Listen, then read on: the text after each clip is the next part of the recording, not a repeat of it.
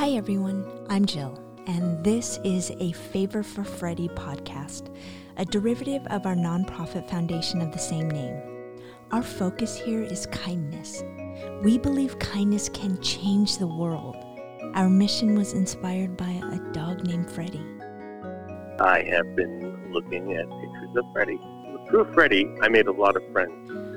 With the deluge of news about the pandemic, which we need to keep informed, the CDC, Mayo Clinic, American Medical Association, pretty much everyone concerned with health and particularly mental health recommends taking a break from watching, reading, or listening to news stories.